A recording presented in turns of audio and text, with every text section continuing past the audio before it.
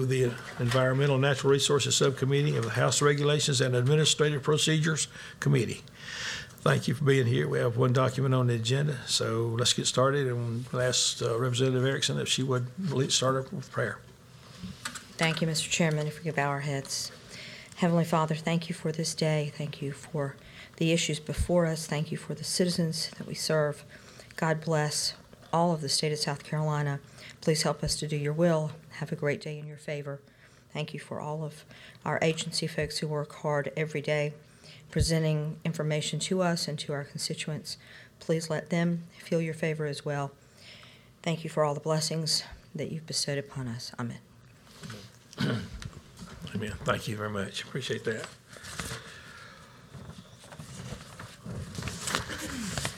Document 4810 is our only item. It deals with DHEC's process for revising jurisdictional lines and erosion rates affecting beachfront properties. We have someone here from DHEC to tell us about it and answer our questions. Thank you, Mr. Chairman, members of the committee and staff. My name is Rick Caldwell with South Carolina DHEC, and I wanted to at least share some information regarding the information that you have before you. Our existing regulatory appeal procedure process for beachfront jurisdictional lines, which includes the setback lines, needs clarification for the appeals process from the department's decisions prior to our anticipated May 2018 adoption and establishment of beachfront jurisdictional lines. What this document does is it allows for the 1-year allowance for staff determination provided to the affected landowners, which will provide them sufficient time to understand the department's methodology in setting jurisdictional lines and erosion rates. It also gives them additional time to gather and submit any substantiating evidence to our department for review and obtain the staff's determination that ideally may preclude the use for any further review or appeal. With that being said, I'll answer any questions. And if I'm unable to answer those questions, I do have our subject matter expert from OCRM.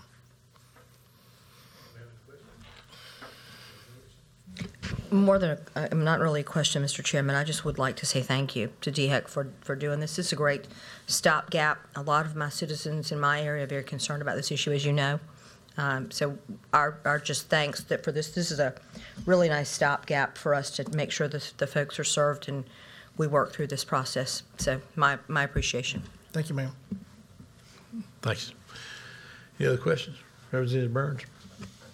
I also appreciate you working with us. We had quite a contentious earlier part of the year regarding where the regulations get skewed a lot different than what the law says, the statute says.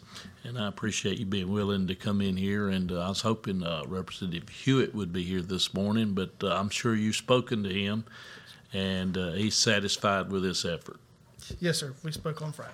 All right. Thanks a lot. Thanks. Okay, we have a motion for passage to the full committee.